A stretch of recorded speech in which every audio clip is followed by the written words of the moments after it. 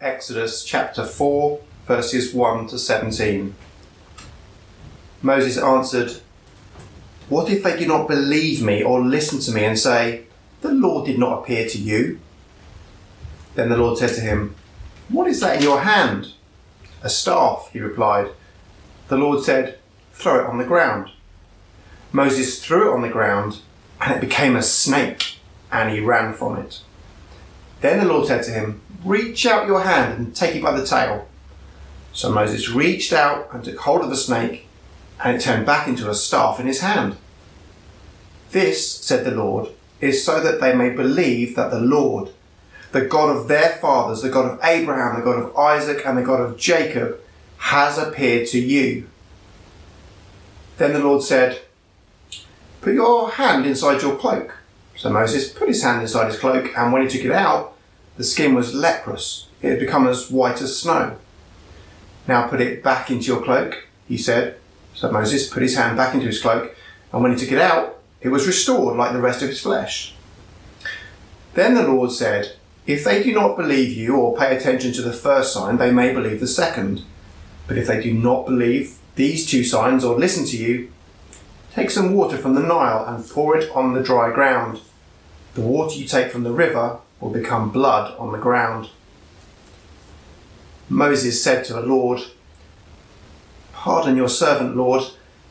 I have never been eloquent, neither in the past nor since you have spoken to your servant. I am slow of speech and tongue." The Lord said to him, "Who gave human beings their mouths? Who makes them deaf or mute?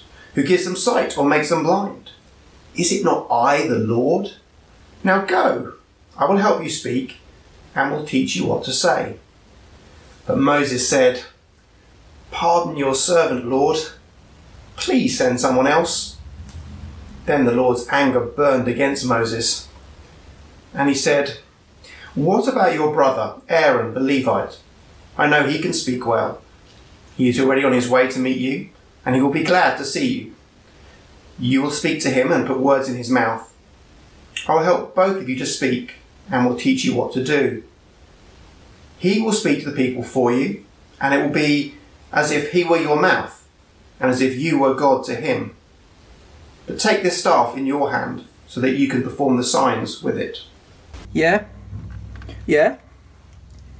Okay, I think we can clear that up. Just tell me again what you were saying. No, I think you need to listen to this. Hold on. Sorry about that. Yeah, you've just arrived halfway through a conversation. Ever happened to you before? What's gone on? You've come into Exodus chapter 4, halfway through a conversation between God, the great I Am, and Moses. Now, last week, we were looking at who God is. This week, a little bit more, we're looking at that conversation that was had between the Lord and Moses. Now, if you're young and it might help you a little bit, go out and quickly, you might have it with you already, pen and paper. Need those this morning. And if you can find one, get one of these, a mirror. Might come in a little bit helpful. This morning we're going to use our mirror and look at you. And then we're going to listen to him. And then we're going to trust what he says. So let's start with looking at you. Ooh, ouch. Well, the Apostle James says it's a bit like that when we look in the Bible. Just as when someone looks in a mirror and then goes away and forgets what they see, don't be like that. When we look in the Bible, sometimes we see things about ourselves that we really go, that needs to change. Here's one of those passages. It seems unique. Moses, one of the greatest heroes of the Bible, with a one-on-one, almost face-to-face with the Lord as he spoke out of the burning bush. It seems so unlike you. And yet, I just want to say to you, it's a mirror to who you are as a disciple of Christ as well. 5 times Moses speaks to the Lord. Let's look at them and see what we find quite quickly. If you have a Bible, it'll be really helpful. Chapter 3, verse 11. But Moses said to God, "Who am I that I should go to Pharaoh and bring the Israelites out of Egypt?" Well, you're never going to bring Israelites out of Egypt, but that phrase, why me? I'm not very good.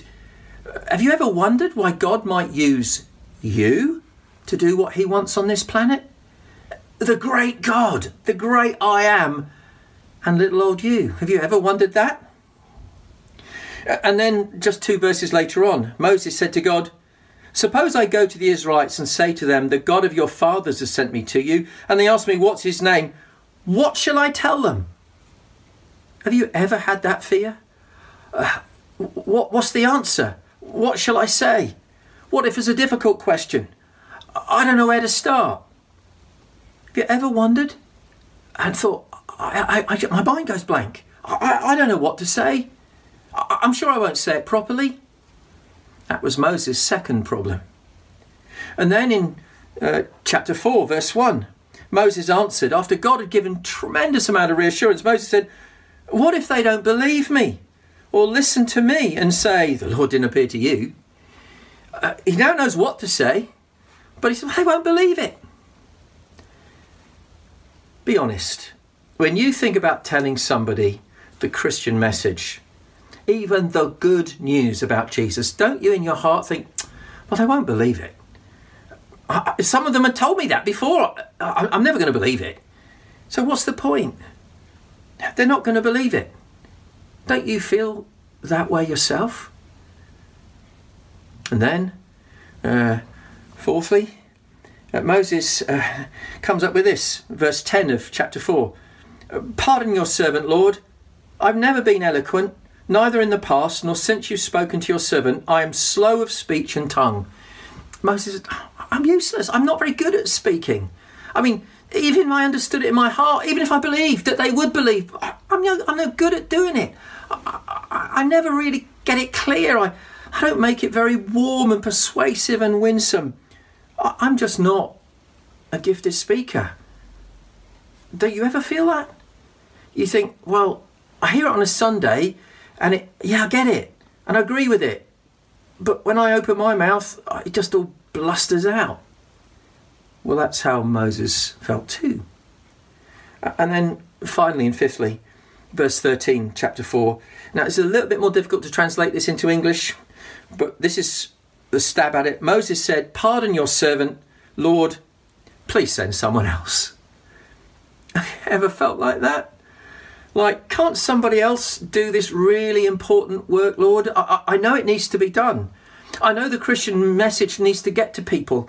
But there are other people who are much better than I am. And all this responsibility coming in my direction, for me to play that role in your kingdom's growth. Are you sure about this? Please find somebody else. They were Moses' 5 words to God. And in a sense, look at yourself. Look at yourself in the mirror. Can't you see yourself there? What do you see there? Well, just underneath the surface, don't you? You see someone very conscious of their vulnerability, their fragility, their inexperience, their lack of confidence in themselves and in what they've got to do, a lack of assurance that it will make any difference, maybe a great fear and anxiety. Now, you don't have to go and speak to the most powerful man in the world, but even talking to your mum and dad about Jesus is hard. Your brother, your sister, friend at school. It's really difficult, isn't it? Colleague, neighbour. It feels impossible. In one sense, we're seeing what we might call typical discipleship here, aren't we? For all our kind of, come on. Actually, most of us can identify with Moses here. I guess most of us go, whew, I'm glad it was not me, but I guess I'd probably say the same things. I am so conscious of my weakness. I'm so conscious that I get embarrassed. I get tongue-tied. My mind goes blank. I'm not very good at telling people about Jesus. But beneath all that as well, isn't there a concentration on one person? Notice what Moses says. Who am I that I should go? Suppose I go to the Israelites. What shall I tell them? Verse 1 of chapter 4. What if they do not believe me or listen to me? I have never been eloquent. I am slow of speech. And of course at the end, please Lord, send someone else instead of me. Can you see that in the text? There is a sense of weakness, but there's also a self-absorption, isn't there? There is a sense of, I look at myself in the mirror and what I see spiritually isn't very good, but I'm looking at me. My eyes are winning over my ears. God is speaking to me, but I'm letting my eyes, looking at the task and myself, they're the two things I see. I can see Pharaoh and I can see the Israelites and I can see the task and it seems impossible. Then I look at myself and I go, it can't be done. I look at Bedford, 160,000 people. I look at Britain, 63 million people. I look at Western Europe, hundreds of millions of people. And then I look at me and I look at our church and I look at us and how can we bring good news to so many people? It just seems impossible. That's point one of this passage, isn't it? In one sense, it is a mirror pointing, as it were, looking at ourselves, seeing ourselves there. And then secondly, learning to not judge by what we see outside or inside of me, but listening to the Lord. Now, 3 things I want to say. First, be grateful for God's patience. Who is speaking? Well, Simon opened it up last week.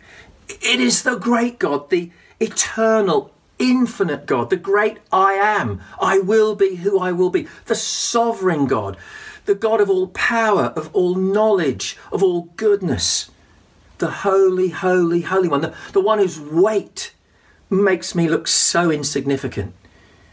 The one who says, let there be. Let there be light, and there was. Let there be life, and there was. Let there be new life, and there is. I am in the presence of Almighty God. He is speaking to me. And I've basically thrown up in his face a load of objections. But God has been incredibly patient. God doesn't say, well, what a waster you are. I agree with you. God keeps talking to him. God said to Moses. God also said to Moses. The Lord said to Moses, that special personal name, Yahweh, the covenant God, the God who's committed to my well-being. The Lord said. And did you notice in verse 14 of chapter 4, the Lord's anger burned against Moses? Now, what would you expect next? The Lord's anger burned and he sent fire to consume? No. What about your brother Aaron the Levite? I know he can speak well. He's already on his way. I've already got that in mind, Moses. Even when, in one sense, Moses has provoked God, God is committed to the well-being of his people. And he knows your weakness and he's made allowance for it. Aren't you grateful that the living God is patient? He's patient with you. He's not wishing that any should perish, but all should come to repentance. Come and find his forgiveness. Come to learn to trust him. That's what the Apostle Peter says. God is patient. What a reason to say, thank you, God, for your patience with me, just as you've been patient with Moses. But second, our text tells us to trust in God's power. At the beginning of chapter 4, Moses said, well, they're not going to believe me. And God says, Moses, what's that in your hand? It's a staff, he says. Throw it on the ground. He threw it on the ground. It became a snake. He ran from it. He was scared. Wouldn't you be? I hate them. Snakes out in Egypt way, they're not cuddly animals. They are killers. So God says, pick it up. And he does. What an act of faith and courage. And it came a staff again. Moses, I am the God in control of the staffs and the snakes. That's very significant. For Egypt, some of you youngsters can look it up afterwards. Type in Google, Pharaoh's crown. He had two crowns. He had a red crown and a white crown, lower and upper Egypt. The whole of the country, there were these two crowns that came together, a red and white together. But at the very front, over the forehead, was a serpent. It was a cobra. The Egyptians were petrified of the things. Everybody's petrified of them. They are powerful. And there was a symbol of Pharaoh's power. Look it up, you'll see it. On all the crowns of Egypt, the snake is on the forehead of the Pharaoh. And God says, you know the snake? I'm in control of that, Moses. Secondly, God says to Moses, after he says, this is so that they might believe. They're going to find out I'm in control. But then put your hand inside your cloak. So he does. And it comes out and it's leprous. And Moses would have been petrified of that. Put it back in. And he does, and it comes out whole. And what God is saying to Moses, Moses, I am the healing God. I can heal you. I can forgive your sins. I know you murdered. But I forgive sinners. Not only am I in control of the enemy, I'm also the healer of your soul. I can make you whole. And then thirdly, if they don't believe, then take some water from the Nile and pour it on the dry ground, and it will become blood on the ground. Another great sign. You see, God's power is not just random acts. These are signs. And that's where I want to take you. Get your pen, paper, and on it, draw a pole, like that. And then draw a sign. And on it write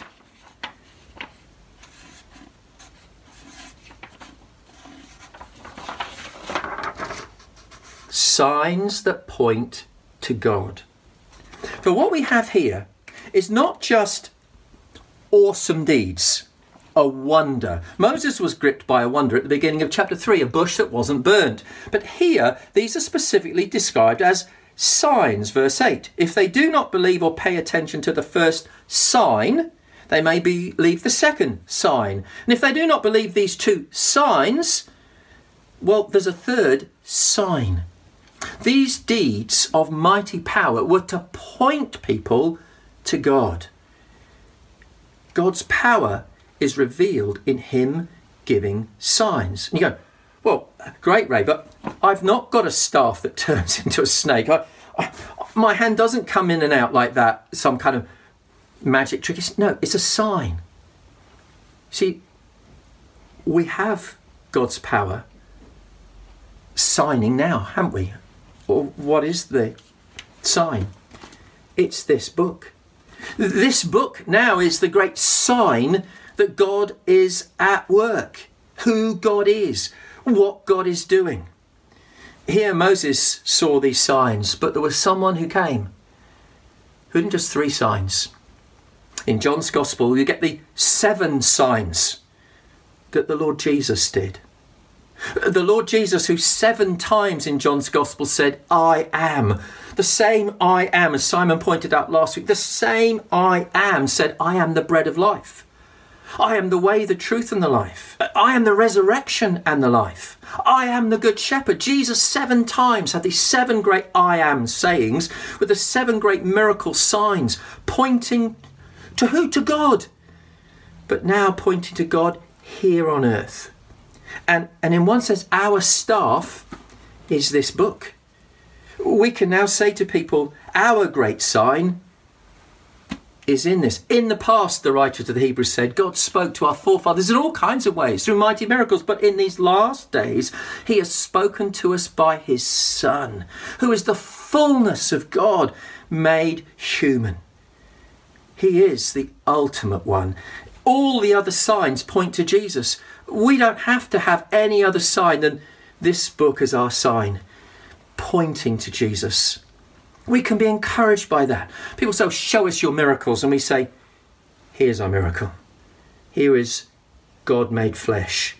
Here is God come to heal. He's healed me. He can heal you. His blood shed. Water of Nile brought life. Jesus' blood has brought me eternal life. We can talk about these things and we can feel our weakness, but we can point to God's power in the great signs. But the third thing is this: we're to trust in God's promise. We can be grateful for God's patience. We can rely on God's power, seen in the signs, seen in the ultimate signs in Jesus. But we can also trust in God's promise. What was the promise? Well, it came in Exodus chapter 3 and verse 12. And God said, I will be with you. That's the great promise. I will be with you. Now, really significant, isn't it?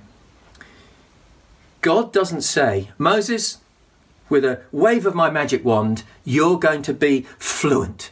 You're going to speak numerous languages. You can do all kinds of tricks. Moses, I'm going to make you into a Superman. No, Moses is still Moses at the end of this passage.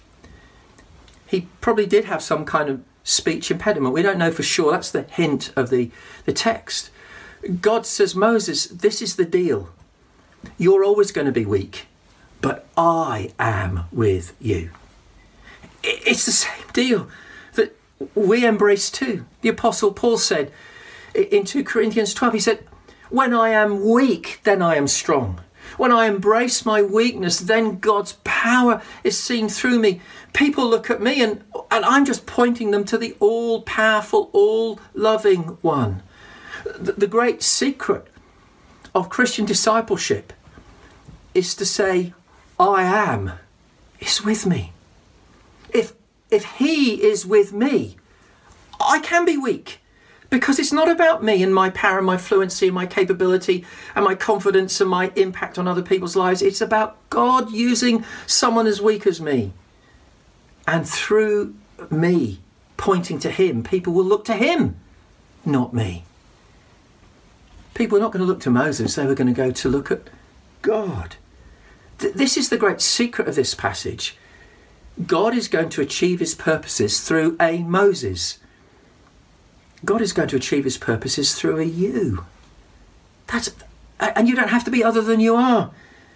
You can be grateful for God's patience, rely on God's power, and trust in his promise. And that promise he made to Moses, yeah, you've heard it before, haven't you? Almost the last words of Jesus in Matthew's Gospel, the famous Great Commission, as it's called. What were they? Let me read them to you. The Lord Jesus, go and make disciples of all nations, baptizing them in the name of the Father and the Son and the Holy Spirit, teaching them to obey everything I've commanded you, and surely I am with you. And he adds that extra word, always, to the very end of the age. I am with you. What a difference that makes. We need, as with Moses, to listen, trust and follow. And say in a sense, all right, here I am, Lord, it's just me. I want to serve you on Monday, wherever you've placed me. And I want to serve you well as a servant. And if you get me opportunity to speak, Lord, well, here I am. I'm your servant. Moses, who we're going to read into chapter 4, goes back and tells his father-in-law Jethro what God has called him to do. And off he sets in his weakness, but with God's power. The same God is with us. And what a God he is. I want to just conclude with two stories, really. Two of my favourite ones, actually. Some of you will have heard this before, but I'm never sure how many more times I'm going to be able to tell this story, and there will be quite a few of you who've never heard it. But it's about a lady called Edith Schaefer. She was serving God in a country not her own country, and they were given notice to quit. They were given 6 6 weeks to leave the country. And it got down to the last 3 days and they were getting nowhere. Oh, they'd had some encouragements along the way about paperwork and so on, but they hadn't found anywhere to live. And it come down to the last sort of day or two. And Mrs. Schaefer had been up all night because she was helping someone in labour. And then she went and saw a chalet, which if they could hire, if they could rent, would be perfect. But the rent was well over what they could afford. She was in tears walking down the road when she heard a voice. "Madame Schaefer, have you found anything yet?" And her head was down and she said, "No, nothing at all." And he said, "Well, come with me. I think I may have found something in another village." And off they went and she looked around it and it was stunningly and beautiful. And then she said, "Oh, I forgot to ask, how much is the rent?" The estate agent said, "Oh, it's not for rent, it's for sale." And then the car shot forward up on the road. "For sale," I repeated to myself dully. "For sale, with no money. Even if we were millionaires, who would buy a house in a country without having a permit to live there?" It seemed the last straw. I couldn't see a way forward. I daren't tell my husband, Francis, that it was up for sale, because he immediately would have said no. Well, that night, she said, I prayed again, fervently communicating my fears and uncertainties. Just like you, just like Moses. And one can't put an hour of talking to God in a paragraph, but it's important for you to know that it was an hour, not a sentence. And I had a real sense that God laid a burden on my heart that he wanted me to serve him. And I asked God for guidance, and I didn't know what to say. And at the end of it, I had this sense, Lord, please show us if you want us to go forward with this. If we are to buy it, send us a sign that will be clear enough to convince my husband, who will not believe this as well as me. Will you send us $1,000 before 10 o'clock tomorrow morning? Now, it's unique. It's kind of not the kind of thing we do, but she felt it was the only thing she could do. They were such extremists. The following morning, as we went through new layers of fresh snow to the train, the postman, his packages and mailbags on a sled, handed us 3 letters. We opened these on the train. One was from Paris, the next from Belgium. The third was from a man and wife in the United States. And Mr. and Mrs. Salisbury had been following our work with interest and prayer for quite some time, ever since they'd been spiritually helped through Fran's messages. However, they'd never given any financial help in our work, nor were they wealthy. They knew that we'd been told to leave Switzerland and been following up the story. And she said, I have a story to tell you. 3 months ago, my husband came home from work with an unexpected amount of money. The company had decided to pay insurance premiums for all their employees.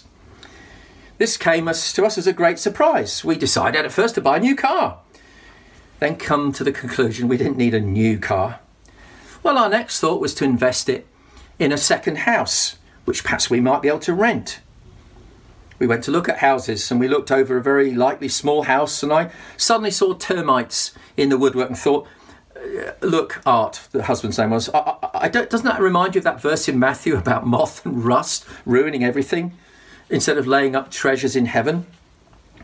I said to my husband, would you be willing to take this money and literally invest it in heaven rather than it investing in another house on earth? Would you be willing to give it to the Lord's work somewhere? He said, yes, Helen, I would. Well, that was 3 months ago. And all during these 3 months, we've been asking God to show us what he would have us do with the money. 2 or 3 times we almost gave it to some cause, and each time we felt stopped from doing it. Now tonight we've come to a definite decision. Both of us feel certain that we're meant to send you this money to buy a house somewhere that will be open to young people. The amount of money was exactly $1,000. You can imagine my tongue was suddenly loosed.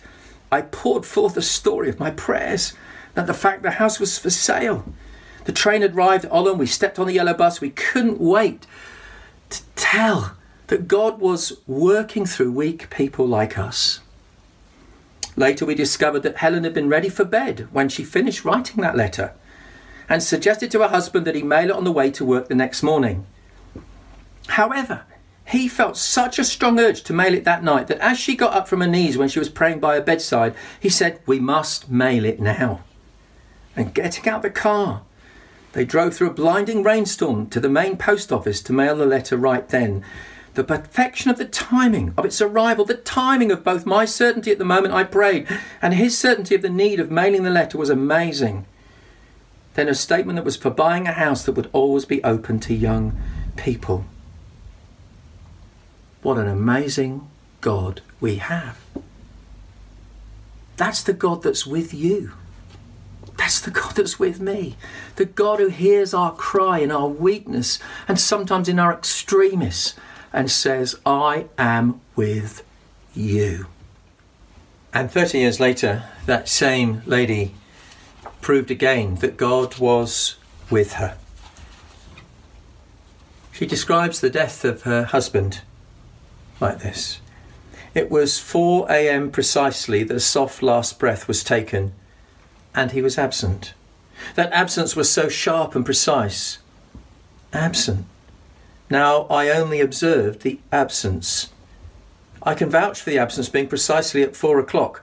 As for his presence with the Lord, I had to turn to my Bible to know that.